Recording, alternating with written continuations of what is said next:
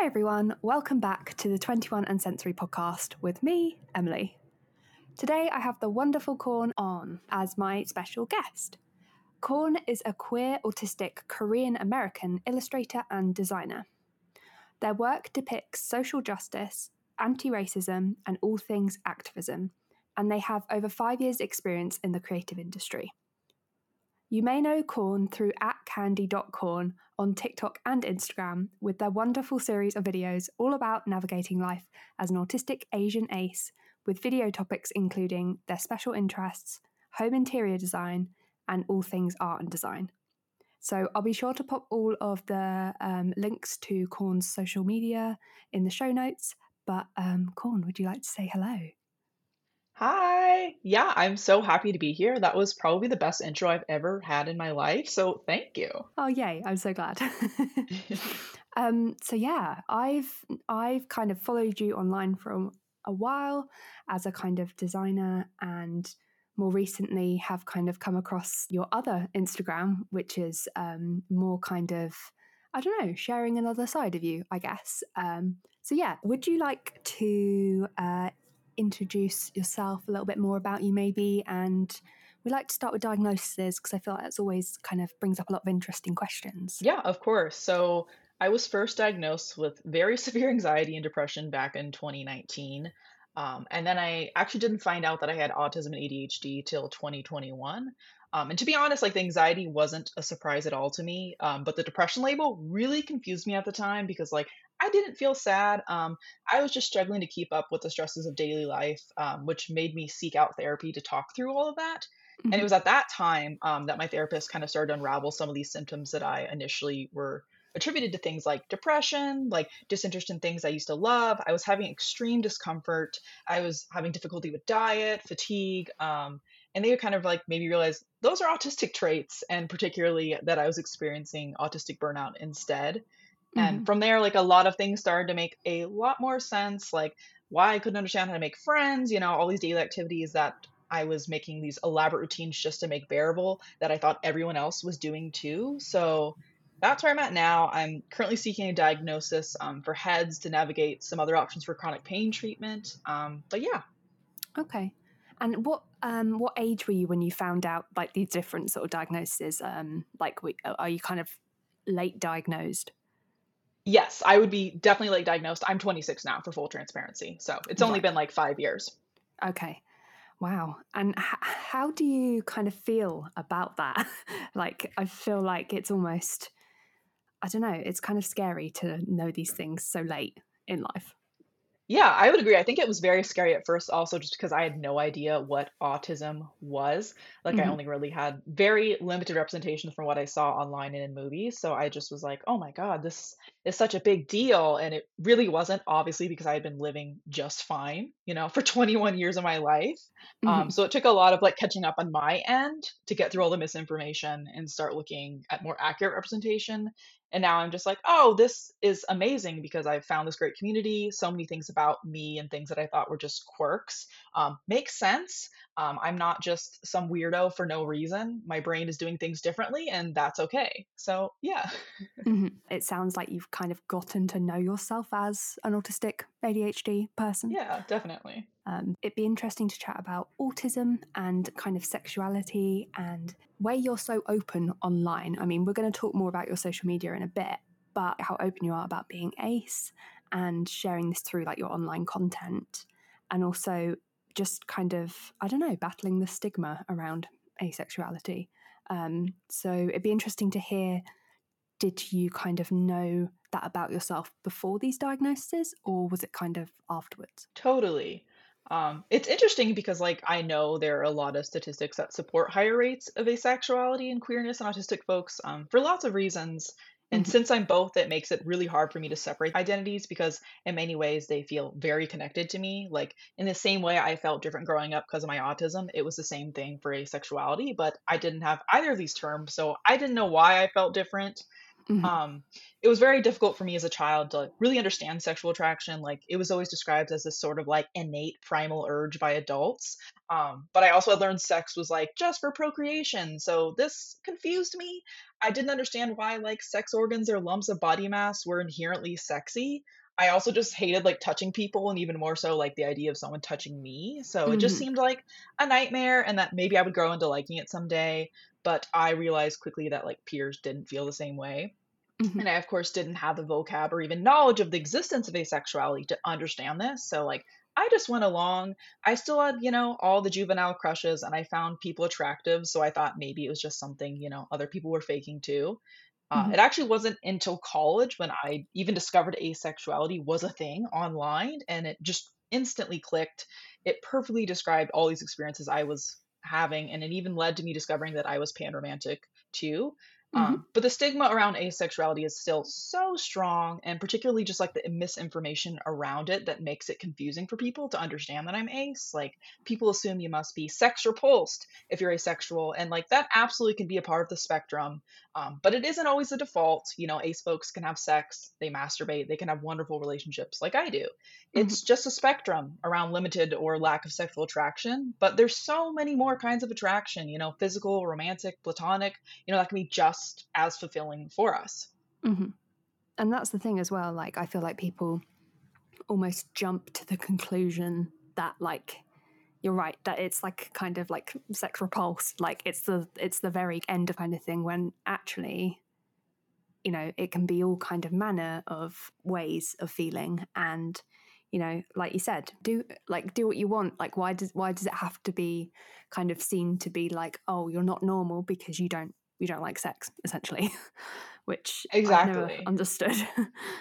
That's what I don't get. And I also just feel like, especially for autistic folks, it's really a way to like further infantilize us. Like you're just like, oh, like you don't even understand sex. Like that's why you're a child in your mind. And that's just very upsetting for me being part of these both communities because I'm like, I know so many autistic people that are obviously not ace. I know many that are on the spectrum like me. They range from Hmm. everything to demisexual to full asexual, sex repulsed. And like it's such a spectrum. And I feel like if people just understood that this was a spectrum, it wouldn't be such a weird thing.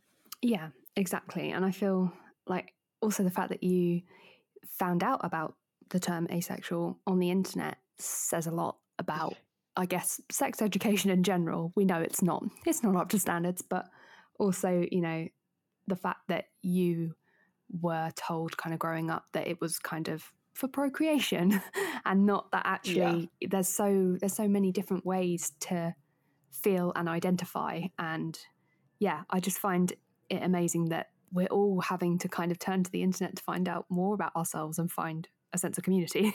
Truly, it's just wild for me because I'm like, I don't think my sex education classes were, I don't know, bad. I think they were just a product of their time. But Hmm. it's just so weird going on the internet nowadays and seeing all this representation. So I'm like, man, I never could even think of an asexual character growing up, and now I'm just Mm. like, I'm seeing them all over in these little ways in TV and media, and it's like really a cool, very like reassuring thing that I'm like, oh, the future generation, like they don't have to go on a weird Reddit forum, 20 tabs in to Yes. even find out about this. Exactly that. Like, just to be able to see it, you know, represented on TV and in films and stuff. And like you said, not having to dig it out would be such a nice like way to kind of discover it about yourself, I think. Um, Hmm. and also the fact, like I think I said earlier, that you're so open about chatting about it online. Is that scary in itself? Like the fact that you know you are being so kind of honest, and does that like open you up to kind of comments and things like that? Like, I think that would scare me. Yeah, no, the weird thing is I don't think I've ever really been scared of like my following. I think they've always been really nice. And I think there's like this level of dissonance that comes from I don't know these people. So even if they comment something bad, it's like I'll just delete it.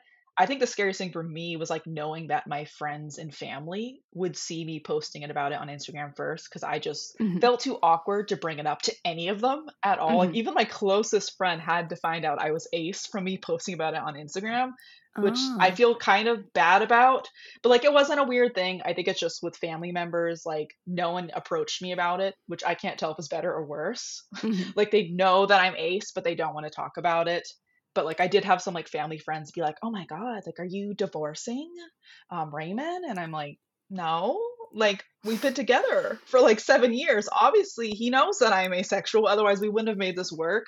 So it's just Yeah. kind of that misinformation to me that made it weird. Like it opened up this invitation for people to ask me really like personal questions like, well, do you have sex? Do you do this? And it's like, you would not ask any person that if they Yeah. were straight. Like, Hmm. why are you asking me that? That is so weird. So I think that's really just like what disturbed me about coming out. Yeah. And the fact that they were questioning your relationship, like, none of Yeah, their business. Like, what? exactly. That's mad. Oh, it sounds like you've had to like navigate being autistic, being ADHD, potentially going forward for this heads diagnosis, and also coming to terms with your own sexuality, and that's quite a lot to come to the realization of quite late in life. Well, I appreciate that. Like, I think I've just had to do it, so that's why I've done it. But Yeah. I always have a joke, a running joke that I like to call myself an A collector because I'm always collecting A titles. I'm autistic, I'm Asian, I have ADHD, I'm asexual. Like, the list just goes on. Hmm. So I guess that's just me. Amazing. Sounds very Pokemon, like trying to collect them all. I like that. Yes, which I'm like also special interest, so even more fitting. Yay! We're definitely going to talk special interests. I absolutely love people just info dumping on me, so I'm very keen to talk to you about that in a bit. I'd also be keen to talk to you about all things design and design industry. As a fellow designer, I know how the design industry works. Its pros and its many, many, many cons. Um, I know you've worked both in-house and agency in terms of like design industry stuff, but I know that you've come across a lot of kind of issues within the design industry. So it'd be interesting to just hear a bit more about your career as a designer and an illustrator. Yeah, of course. I'll give a disclaimer that like 99% of my negative experiences like happened prior to going freelance and starting my own studio. So Hmm. I don't have a lot of bad things happen to me lately, but back in the day, straight out of college when I started as a junior designer, I was just really naive. And I just thought that maybe because I was a decent designer, like I would have a good time at work. And I did not. I was like maybe one of maybe three people of color at my first job in house at this like very fancy kids clothing brand, which had like hundreds of people working there. So I just was really caught off guard by it. I was like, where are they at? Like, can you bring them out? Because what is up with this? And of course, like all the microaggressions ensued. Like there was so many absolutely messed up things that I can't honestly believe I bore witness to, like in casting, leadership, like day-to-day meetings in my short time there, which was like maybe a few months. And they would not let me leave my last day without signing the most bulky NDA I have ever seen in my life. So you can What? imagine uh, my second job was like at a much smaller design studio, and my boss was actually a person of color, which is like honestly why I took the job. Like I walked in, I saw him, and I was like, oh yeah, this place is for me. Hmm. But literally everyone else, like particular leadership, were like old white dudes. No Hmm. surprises. And like the same problems repeated here, maybe in like new, more subtle ways. Like I remember being called into a meeting for like to add more diversity and being ambushed because I thought it was a meeting for like pizza parties and being told that I needed to summarize all the problems with racism at our job. Just on a random Friday. That was a fun time. Oh my gosh. Um, but at this point I just kind of thought to myself like, man, I just don't think I'm cut out for this. Like this is also the same time my doctors were telling me like you're extremely depressed, and it just piled all on top of each other. Like I was coming home crying multiple days a week, like not really for solid reasons. I Yeah. just hated the work I was doing and the people I was working for, and the whole experience like over those 3 years outside of college, job hopping just really made it clear to me like how these systems of oppression trickled down, in every industry you can imagine, and that there was no exemption in the art field, contrary to what they may make you think at art school being this really inclusive, like creative place. Yeah. It wasn't like that. So I came out very pessimistic that there wasn't any design job out there for me when I was done. And when I had the opportunity to quit my job in 2020, like I jumped at it and like did not look back. Hmm. And do you find like now you're able to kind of like set your own routine and set your own work day? Like, does it suit you better being freelance?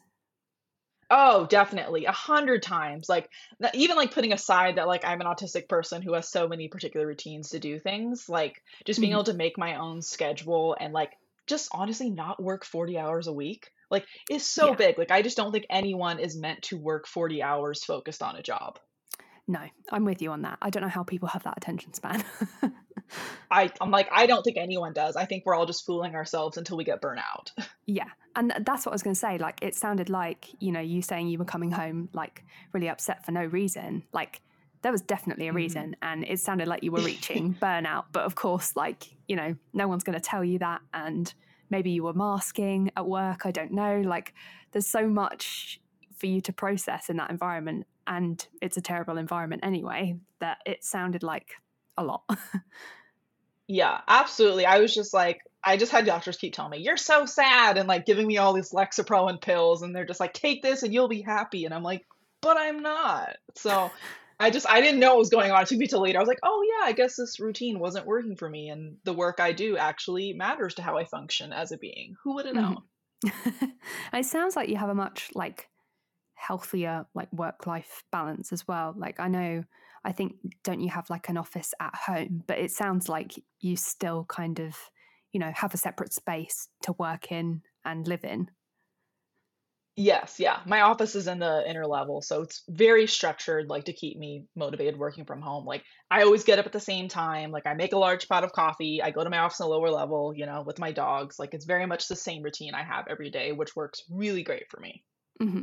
And do you find that you're able to kind of pick and choose a little bit more in terms of like clients and projects and like organizations that align with your like values and things like that? Like, do you have more freedom as a freelancer?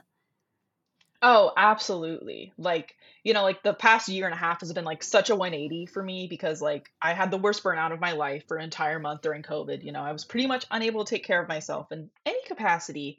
And like that's what it took for me to start saying no to things and like charging what I was worth. And like as I mentioned, I started working like 20 to 30-hour weeks. I could still pay my bills, who would have known? Hmm. But I just found out that I could not function in a 40-hour work week. Like I need to be able to take frequent breaks for my dogs. Like I need to work on my couch when chronic pain is flaring up. I need a couple days off if I need it, which like is often. And like the work matters so much to me. Like I simply can't work with people or on projects that don't bring me joy. Like working in the Hmm. activism and anti-racism space primarily, like a lot of clients come to me with like just the most like big hopes of bringing the most inspirational and needed work in our communities to life. And like that type of work is really what got me into this industry and space. And like honestly, keeping a better work life balance has given me so much more like availability and presence to like take on these types of passion projects. And like it Hmm. definitely helps like having that perspective now, how I'm grounded in like my work account, Courtney on Design. Like those are the type of clients that reach out to me first. It's like I Hmm. don't have to look for them anymore. I think I've established that this is the type of work I do. And I think that's a really exciting thing that people can come to me for that. That's amazing as well. Like reaching that stage of people coming to you. Like I know as a designer, sometimes you do have to kind of um, scope out work and stuff like that and really kind of search for it. But if people are coming for you, like to you for your style and for your, values and things like that, that says a lot about you as a person and that they want you and your input. And I think also your style is so recognizable that, scrolling Instagram, scrolling TikTok kind of thing, like we know it's you. It's hard to not know it's you because you just have this really distinct style. And I think that's really hard as an illustrator and designer to find, but you seem to have found it. So congrats on that. Thank you. I'm like, I will take that as the biggest compliment because, artists are the harshest critics of ourselves. And I always feel like I'm like, I don't know what my style is. I'm just drawing weird stuff. And then people will tell me it's really recognizable. And I'm like, okay, well, I guess I'm doing something right. So, Hmm. yeah, that's really affirming to hear. I appreciate that. And I feel like that's a real like imposter syndrome thing as well. Being like, I'm just drawing Yes. things. I'm just getting by when actually like other Literally. people are like, oh, it's amazing. Truly, I'm like, I bought my own house with stupid little drawings, and I still will just be like, "Oh, I'm just a silly little artist. I don't know what I'm doing. I don't have a real job." And I'm just Hmm. like, I am literally living in the byproduct of my work, and I'm like, I still can't take credit for it appropriately. So, yeah, Yeah. these systems are so strong. Exactly. And you saying as well, like, it pays the bills. Like, whoa, like, it kind Yeah. of surprises yourself even that actually something that you're passionate about can be something you can make money from and enjoy. Yeah, that's a wild concept to me because I'm like, most of my family works in healthcare, and like, it's Hmm. not to say that they don't like their jobs, but they very much got in jobs because they know it's respectable, it makes you good money. You go to a lot of schooling for it, and I'm just like over here, like, I'm just drawing pictures and making, pretty good income. So it's just a Hmm. weird comparison to have in yourself. But I'm like, there's so many jobs out there, and doesn't matter what they are, if they pay your bills, like, who cares? They're all Hmm. respectable jobs. Yeah, exactly that. And I think if you can find something that you really enjoy doing, it doesn't feel like work as much. Yeah. I will say I have thoughts on that because I'm just like, work is work. I don't think there's ever a job in a capitalist society where I'm like, I'm gonna do this for 20 to 40 hours a week and be completely content. Like, I still Yeah. dislike having a job and doing work. If I could just sit around and play video games all day and hang out with my dogs, I would jump at that. But I'm Hmm. like, if I have to work, I guess, and be a contributing member of society, I'm gonna do something that doesn't feel like I'm dying, and that will Yeah. work. Like you found the best alternative to not having a job. Yes, I'm like, that's life is about compromises. Exactly. And I was going to ask you, when you kind of left college, were you mainly kind of doing sort of like graphic design, or were you doing illustration at the same like time? Like when did you kind of almost like branch out into kind of illustration, or is it something that's always kind of been a passion of yours? Yeah, it's interesting because like when I started college, I actually didn't really have much drawing experience. Like, I Hmm. drew a lot growing up, but like it wasn't very like fancy or anything. I just drew things I liked.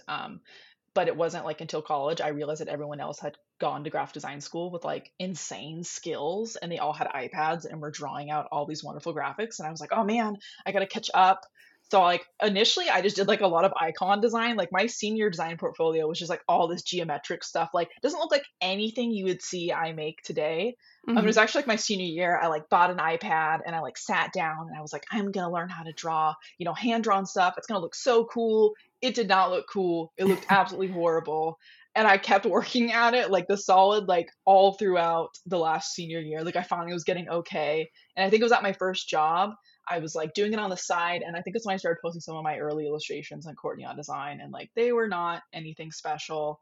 And I think it's my second job. I actually had a lot of free time, and they were like, "Oh yeah, you should work on your illustration."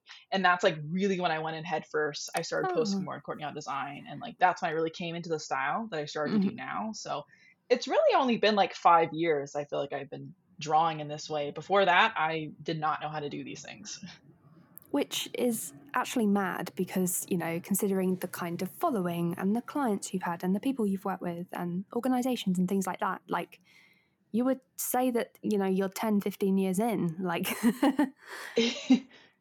I like, appreciate that. That's why it's also weird. I feel like I have a lot of imposter syndrome because I'm just like, oh, I haven't been drawing my whole life that well. And I know yeah. I'm not as technically skilled as a lot of other artists, but I've come to realize like you don't have to be technically skilled in these traditional art ways to like be successful. Like, Hmm. my drawings are very silly and maybe technically not challenging. So people are like, oh, anyone could draw that. Maybe, but it's kind of hard too to make simple things. So Yeah. yeah, I'm Yeah. just jazzed that people want my art. So Hmm. And I think it'd be interesting to chat about, you posting and starting to kind of share your work as well as like your own kind of side of things in terms of life and stuff like that. So, how kind of did you start the design account before your own kind of personal sort of life account, if that makes sense? yeah, so my design account, I think I started, or at least I changed the handle to Courtney on Design, I think my first year of college, like as soon as I got there, because I found out everyone else was like posting their work and you had to gain a following. Like, prior, this was my very personal Instagram account that I've had since the year Instagram came out. Like Oh, it has had wow. the most ridiculous names. Like my first Instagram account was Varsity Girl 7, and I thought that was an appropriate thing to do because I had just made varsity on volleyball and I was very jazzed. So Amazing. as that account transformed, I of course deleted all my old posts, archived them, and started posting my work when I started college. And it was like very much like portfolio projects I was sharing, like a lot of mock-ups, Hmm. not necessarily like illustrations and things. But as I got into illustration, I started posting stuff more often. And then I had a pretty like solid feed of stuff. And then I think it was around 2020 was when I started doing like series about racism and activism. And this is about the same time I went viral for this whole post I made on a guide to white privilege. And that's really like where it took off. And I was like, oh man, maybe I can only post this stuff on my account. Like, I don't even care about like boring design stuff. Who cares about drawing dogs? I want to draw about systemic racism. And that's kind of how it started on the design account. Hmm. That's quite nice. I think that's nice though, that like you can post about whatever the hell you want, and you can draw, something as, not small, but like as kind of chill, like like dogs and stuff like that, all the way to like Mhm. you're not boxing yourself in like just one kind of area. You're like, I can do a bit of everything, and why shouldn't you, kind of thing. Exactly. I think too, it's just like, I don't know, professors will tell you in design school, they're like, you need to find your niche and like just stick to it. And I'm like, that's great, I guess. But also, we're people, we're changing all the time. We have multiple interests, we care about many things. So Yeah. I'm just like, I find it weird when people's, I don't know, lives are around, or I guess just their Instagram account is around one singular thing. Like there's such a multitudes in people and their work. So I'm like, yeah, I post the most random stuff sometime, but like they all feel like me. So I'm like, there's a common thread. Hmm. So I was going to ask you about your maximalist kind of home decor style, because again, a bit like your kind of art and kind of illustration style, it's very recognizable. And I also feel like the internet has strong opinions on people's home decor. Don't know if you've come across some strong Yes, comments. maybe a couple times. Maybe a few. Um, but yeah, how did you kind of, obviously you said, you bought this house with the kind of money that you've worked towards. Like, how did you begin to make it feel like you? Yeah. No, I think it goes further back because like I am just like the biggest interior design nerd. Like my mom and I watched HGTV for hours every day growing up, and like it was definitely a bonding activity, but like I just love the art of it like so much. Like I was that very hectic kid who was constantly repainting everything in my room. Like I was making ridiculous DIYs, redecorating things from like upcycled dollar store things. And Hmm. my mom was very much protesting all of this, but if I did it on a budget, it was okay. Okay. So I was like really into decorating my room growing up. Like I would have these really elaborate room themes. Like it was all Barbie, and then it was all dogs. It was all watermelon. Like I don't even know how you have a watermelon themed room, but I did. It was pink and green. The ceiling was green. It was horrid. I did monochromatic purple in high school because I was like in my little emo phase. And then it was all Amazing. Twilight themed. And that's exactly what you thought it would look like. So it wasn't until my partner and I moved together in college that like I really got the chance to do like a whole apartment, and like it was all chevron, marble gold, and like mint green, like an expected 2016 fashion. And Hmm. like luckily my tastes have like changed a little bit since then. But I only really got into thrifting when we rented our first house, which I think was like 2020. And like I got a taste of painting and like renter friendly projects. And Hmm. I really got into thrifting because like my home decor budget was super limited. I was in college and I was just scrolling on Facebook Marketplace for like hours every day. And started like trolling Goodwill every weekend. It's really been an evolution to find my current style, which I like to say is like pastel maximalism meets like a kitschy dollhouse. But like I'm just as excited about decorating my house now as I was with my little Twilight themed room back then. Like Hmm. the collections have like just gotten bigger. I have more Pokemon, salt and pepper shakers, fake food, stuffed animals, books, now that I just have the fun space and time. But it Hmm. like really does feel like a big roundabout moment for like the little corn that loved their Barbie themed room, because I feel like I haven't changed at all. I just have more time and availability to do it.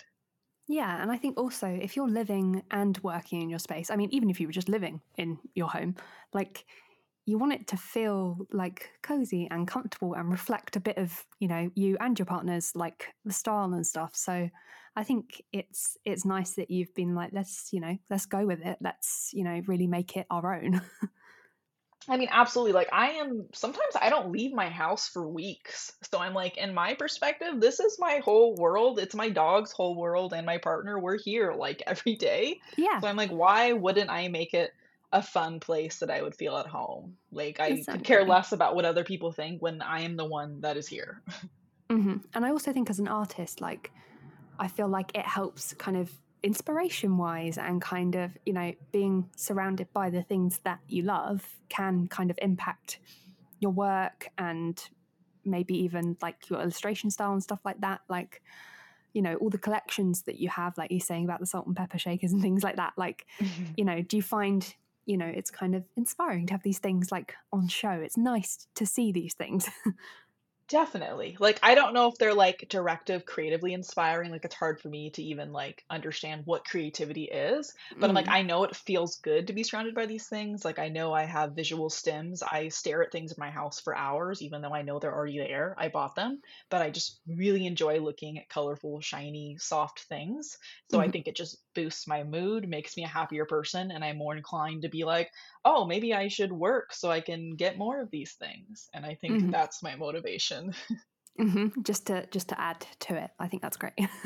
Yeah. Also, like it's really nice how much like your home features in things like your TikToks and like Instagram reels and things like that, because you get a real sense of who you are and your sort of like personal style, as well as kind of the more I don't know, like autistic side of you when you're talking about like sensory issues and things. And I really like your video series of the like 3-word autistic horror stories, and like you just like just like flopping on a bean bag or like a sofa or something like that. Like I just love that you kind of bring it into things as well, like it feels more like personable. But yeah, the horror story things is every time I see you do like a different one. Like do you feel like they're almost like kind of like comedic like skits in a way, or like how do you see them? Yeah, definitely comedic skits. Like, it's weird. Like, this is embarrassing to admit, but I've always wanted to be like an internet personality growing up. Like, I had multiple YouTube accounts with friends that never did that well, that I will take to my grave the names of them. But like, I fully produced full comedic skits with my friends for Oh, years growing up. Like, that's what, like, I tried to be a beauty vlogger on YouTube. Like, I've always just had this desire to, I don't know, be in the public, which is weird as an autistic person. Like, oh, you guys don't like to be perceived. And it's like, I do and I don't. I just yeah. like sharing things. I feel like I've always just been a very bubbly and outgoing person. And it's really Mhm. validating to hear that my space shines through so much. Because I think it's big for me too, just like also being autistic. I get really bored easily with other people's videos about autism. Like, the content is super like great, and like I find the people like super interesting to listen from, but I'm just like, oh, I have no attention span. And if you don't have pretty things Yeah. playing in the background or things for me to look at, I just don't pay as much attention. So I feel like if I can integrate that as much as I can in my content, because I'm just like, oh, I want the subtitles to look really nice. Like, I want the backgrounds to be fun. Like, I want it to Mhm. be a full package because, like, that's what I want to see. So Mhm. I'm glad that that shines through in some way. But yeah, I like the comedic skits. I definitely, people describe me as like a jokester. So Yeah. I hope that shows through because I'm always thinking up of stupid things and hopefully making them into TikToks if they're funny enough. Oh yeah, definitely. And you can see the amount of like time and effort that goes into it, because like, you're saying about having like nice captions and stuff, and like just the way you do, like I think it's like hand drawn elements, or like, like over the top of the videos, like I don't know, like titles and things like that. Like it just Oh, really, totally.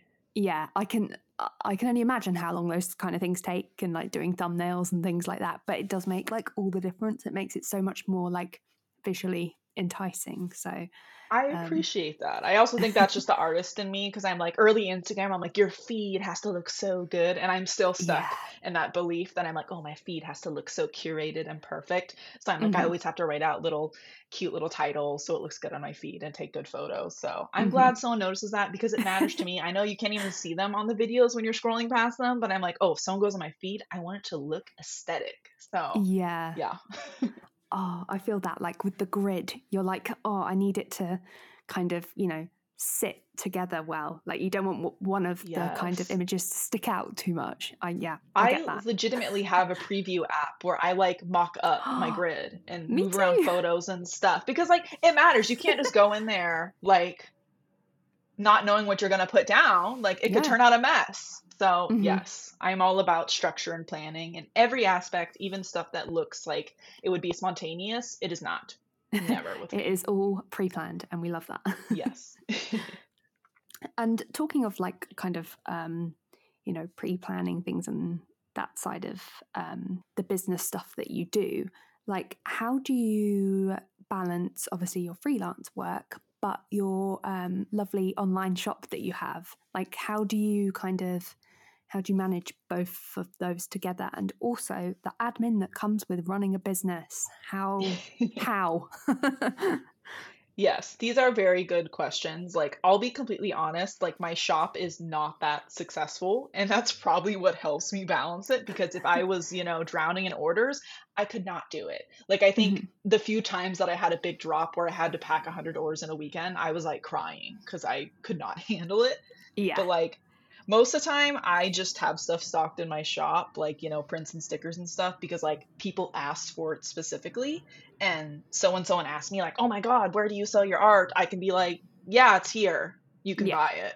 And that's really the Mhm. only purpose I have a shop. Like, I have a lot of qualms with like making a lot of waste. So I don't like making lots of products. Like, everything I've made is like recyclable paper products.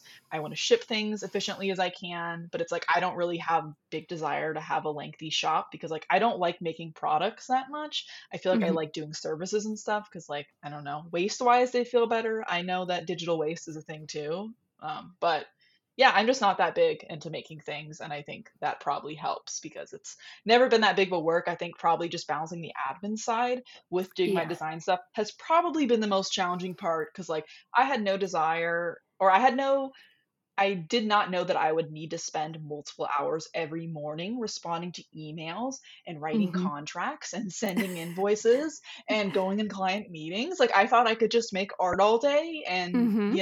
sign out. No, like half my day is admin stuff. And luckily I'm somewhat good at it, so it doesn't bother me.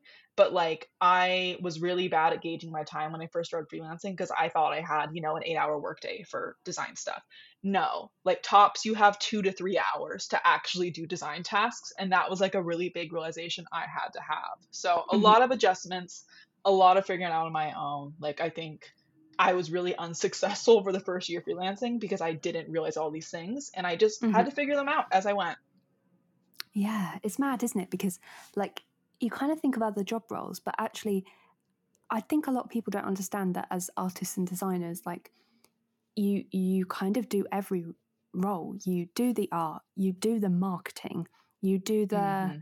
um, kind of I don't know, outreachy, trying to get client side of things, but you even do like the financial stuff, like the tax returns and things like that. Like you have to be like an all rounder almost, which is kind of Hmm. terrifying. But I get what you're saying about like your shop. Like it's kind of almost like a blessing in that it's not like I see some like I've watched a lot of like people that do like illustration vlogs, like I think is it Fran Menzies and like Cheyenne Barton, um, and they're packing like 900 orders, Yeah. like or like Patreon like kind of shipping every month, and I'm just like. I don't know how you have a life outside of constantly shipping things. Honestly, at I that point just, I would definitely outsource that work. I am very much that person who will hire someone when I need to do yeah. it. Like I had my best friend who also was a design major and stuff. Like they actually worked for me for a few months back in 2020 when I needed help with all this stuff. And Mhm. prior to that, we even had like a dog bandana business together and like they're still my very best friend. But I think that's why I had a lot of skills like going into freelance. I was just like, "Oh, I ran a dog bandana business for several years." That like did pretty well. I was shipping out products, I was making them. So I felt like I had some of those fundamental skills to do those Mhm. things. But like they don't teach you that stuff in school. They don't teach you that stuff in life. Like you just learn how to draw pictures. And I think it's very jarring, just in any industry in general that's in the creative space when you find out that you have to do all these things on your own. Like all the finance stuff, it is terrifying. And like, I am Mm-hmm. lucky that I'm a very analytical person and I love staying organized. Like, my Asana board is honestly like a beauty that should be studied because my whole life is on there. If I die, look at my Asana board and everything will be okay. But yeah, it's really freaking challenging to be a freelancer. It's not easy. And I can't imagine doing that with like a full time shop. I think that's why Yeah. so many of those artists I see on Instagram, like that is mostly their full time gig, and they take on a lot less commission stuff than I do. So I definitely Mm-hmm. feel like there's finding a balance. Like, you don't have to do all that admin stuff if you don't want to. You can focus more on shipping products and doing stuff like that. But yeah, taxes catch up to us all. So we all got to do Yeah. those. I love what you're saying about your Asana board as well. Like, I feel like, Oh, yeah.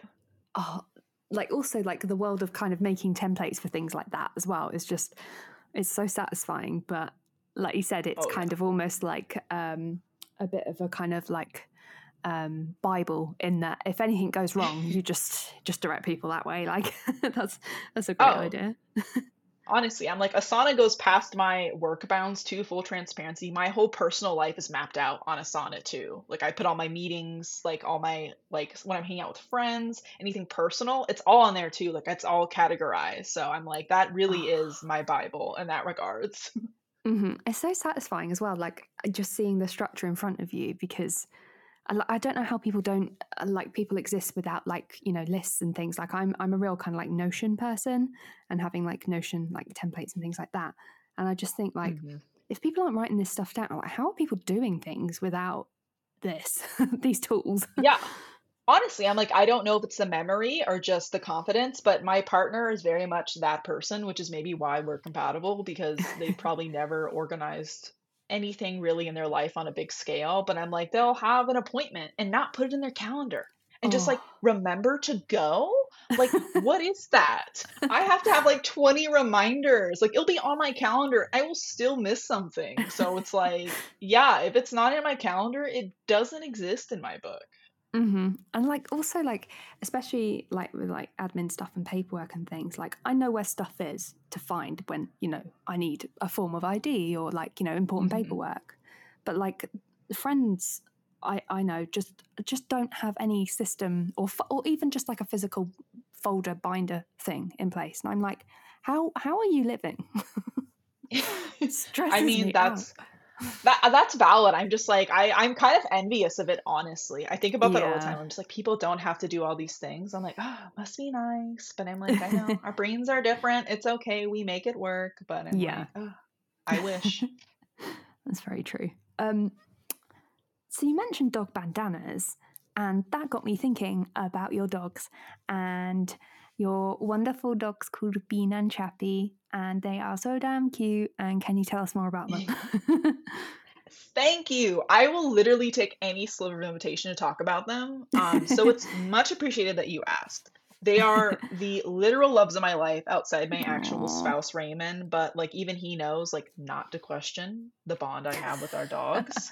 Um, our older pup, Bean, who's actually named Adobe, and that is like the worst name you could name your dog as a design student because I Oh thought my that god. was really fun and quirky, which is why I don't use it. And we just like Bean more. That suits his personality. But he's 7 years old, and we adopted him from the Oregon Humane Society, like on a whim after a series of like very traumatic dog attacks I had with our previous dog, which honestly Oh. is like a full 10 therapy session that I could go into. Mhm. Um, but he's a Corgi Terrier mix. He's like the first dog that really made me love dogs. And like quite honestly, he's like the most lovable and equally stupid dog you'll ever meet. Like unless you're another dog or delivering a package, which he will always square up with you. Um, Choppy, the larger pup, is around 3 years old, and we also got her from a shelter. And she's actually like a Malinois Greyhound mix. Her full name is actually Ochako. Yes, from My Hero Academia, which is very cringe, so don't judge me.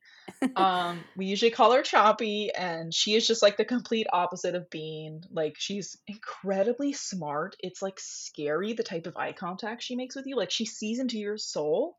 Oh. But she's also incredibly clumsy, and because she was a stray, she's terrified of people.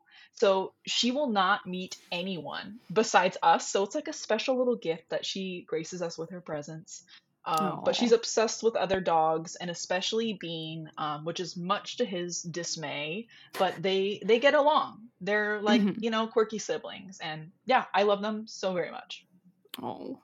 They're so cute. Like I was looking at pictures. Oh, that sounds really weird. I was just stalking your dogs. But As you should. as you should, exactly. Like the matching jumpers. Please, can we talk about this? Like I'm obsessed. Like they're both just like chilling on your bed in like matching jumpers with you. Like it's so That was cute. literally a project just for me. I'm like, I don't even care if anyone buys these. The fact that I will get a matching sweater with my two dogs is all I Mhm. needed to get Mhm. started on that. So, a plus that it got funded, but oh my God, them and their little sweaters kills me. So cute. And also in the like Kickstarter picture in the background, like the color coordinated like Pokemon is just the most satisfying thing ever. So thank you for that.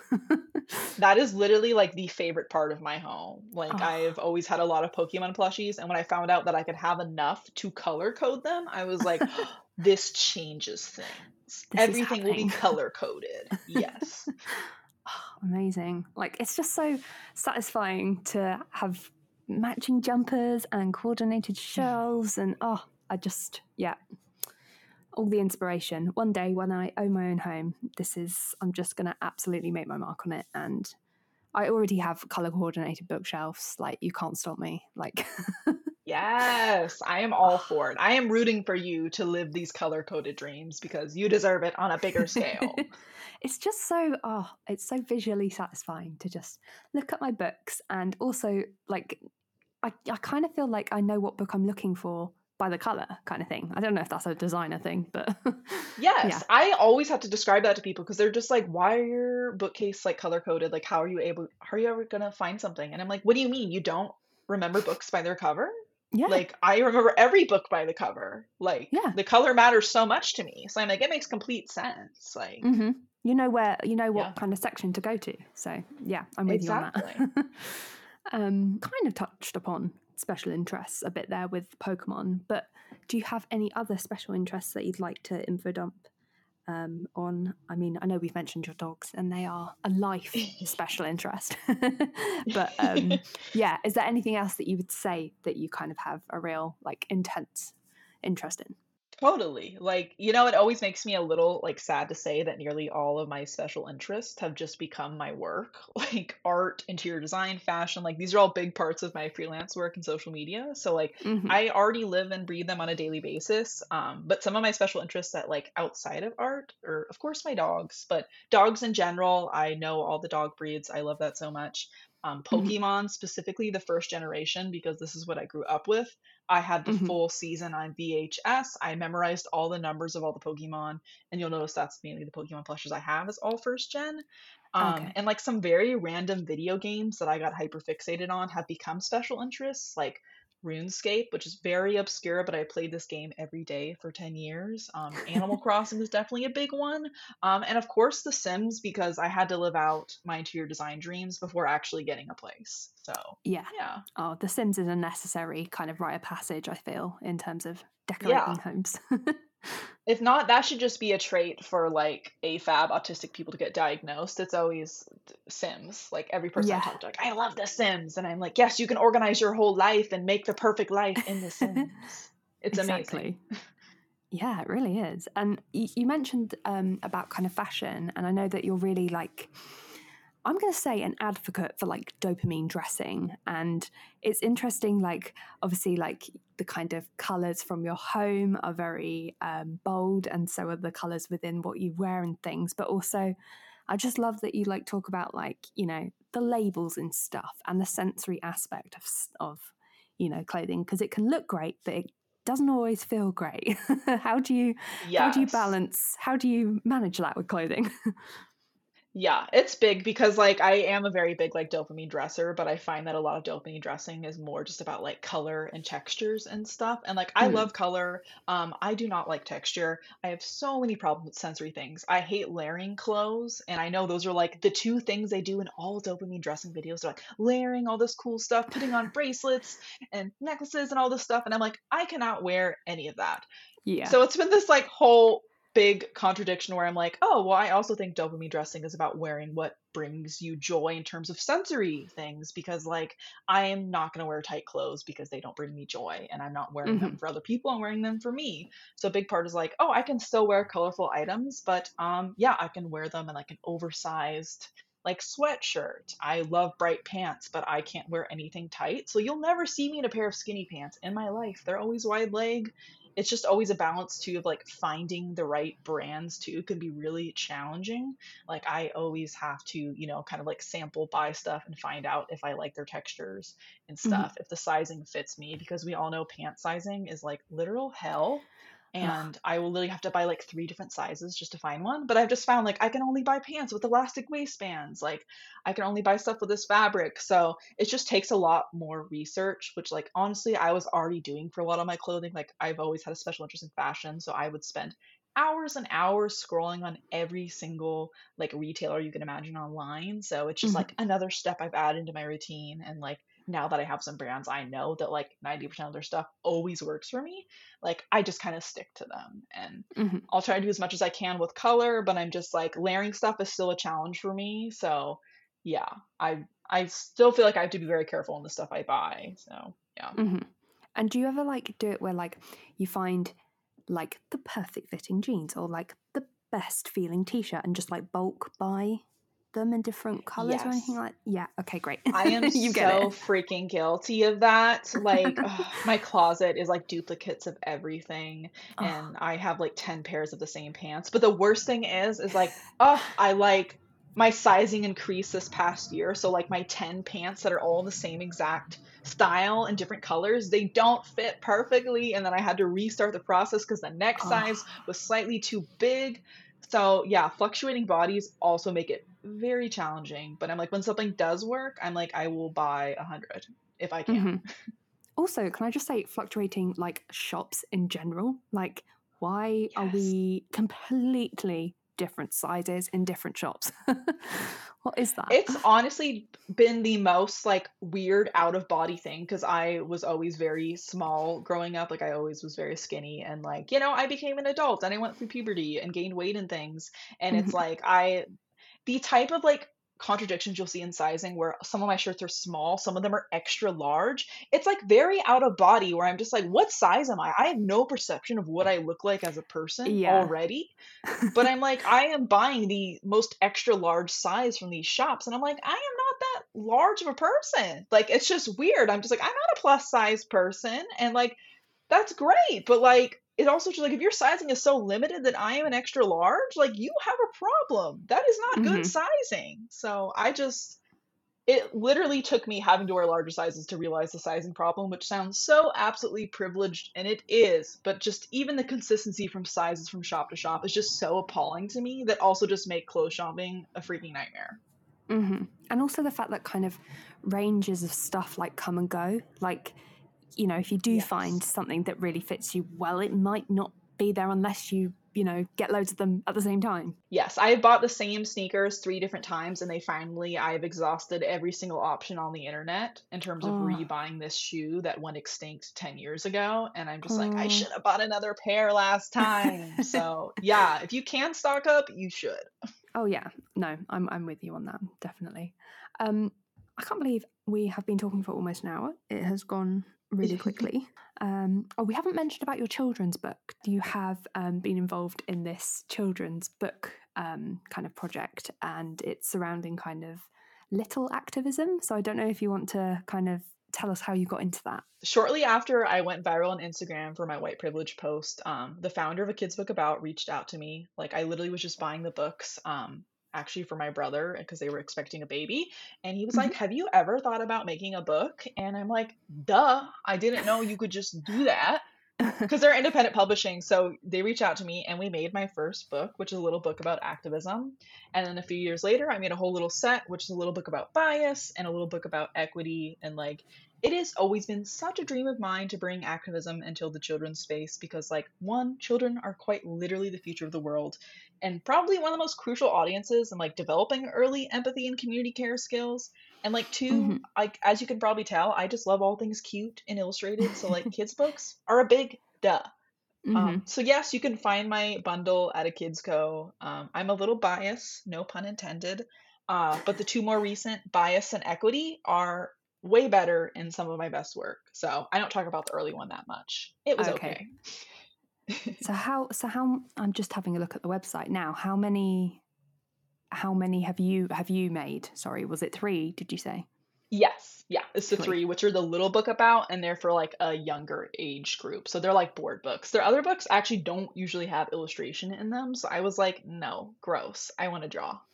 Oh, I feel like they're missing a trick there. Like, of course you want to draw. Also, the fact that you can Yeah. like write and draw, like that's, you really are owning that book. Yeah. I'm just having a look at them. Oh, they're so cute. I love also like the tactileness of a board book is so satisfying. Yes. Oh, It's so I good. love Like that. I'm a full grown adult, but I'm like I like to thumb through it, especially with like my niece and stuff, and she Oh, can't read any of it, but I'm just like, "Ooh, it's a nice little feeling." I love little kids books. yeah. And also to be like, maybe when she's a little bit older and can understand, like you'd be like, I actually made this. Like, Yeah. I feel like she just like is confused. I'm like, "I made this." And she's like, "Okay, buddy." Like, "Sure you did." you're like, oh, why won't you appreciate this?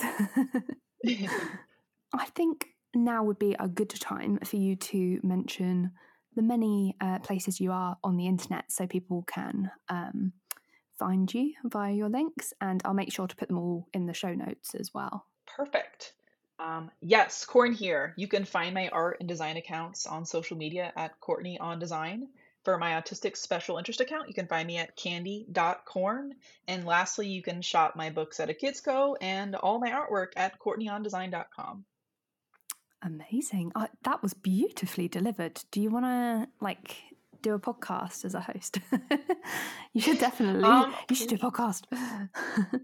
I've been always told I have a nice voice, but I think I have a very annoying voice. But I do practice my voice a lot, so maybe that's where it helps. Oh, do you? I feel like I wonder if that is an autistic thing as well, like practicing your voice, like your tone and stuff. Like I get that. Yes. I just always got told that I was very monotoned growing up, so then I overcorrected. So now I think I talk too enthusiastically sometimes. So I'm just like, wow, look at this, guys. And I'm like, okay, like tone it down, Corn. Like you're gonna scare people.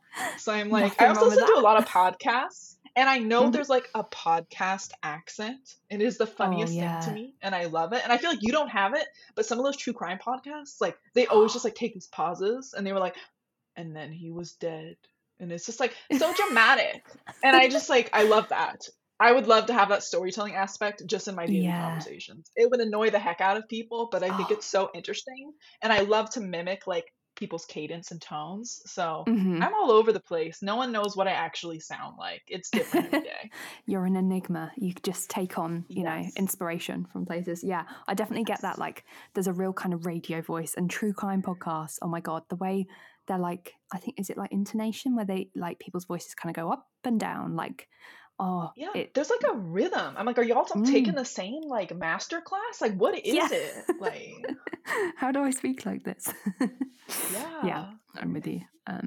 Okay, well, if you ever want to start a podcast, I think you should because I don't think you sound monotone, and I think enthusiasm is only a good thing. Well, I appreciate that. I've been wanting to start a podcast forever, but I'm like, what would I have to talk about? Also, me making all this content all the time. So Yeah, I appreciate honestly, that.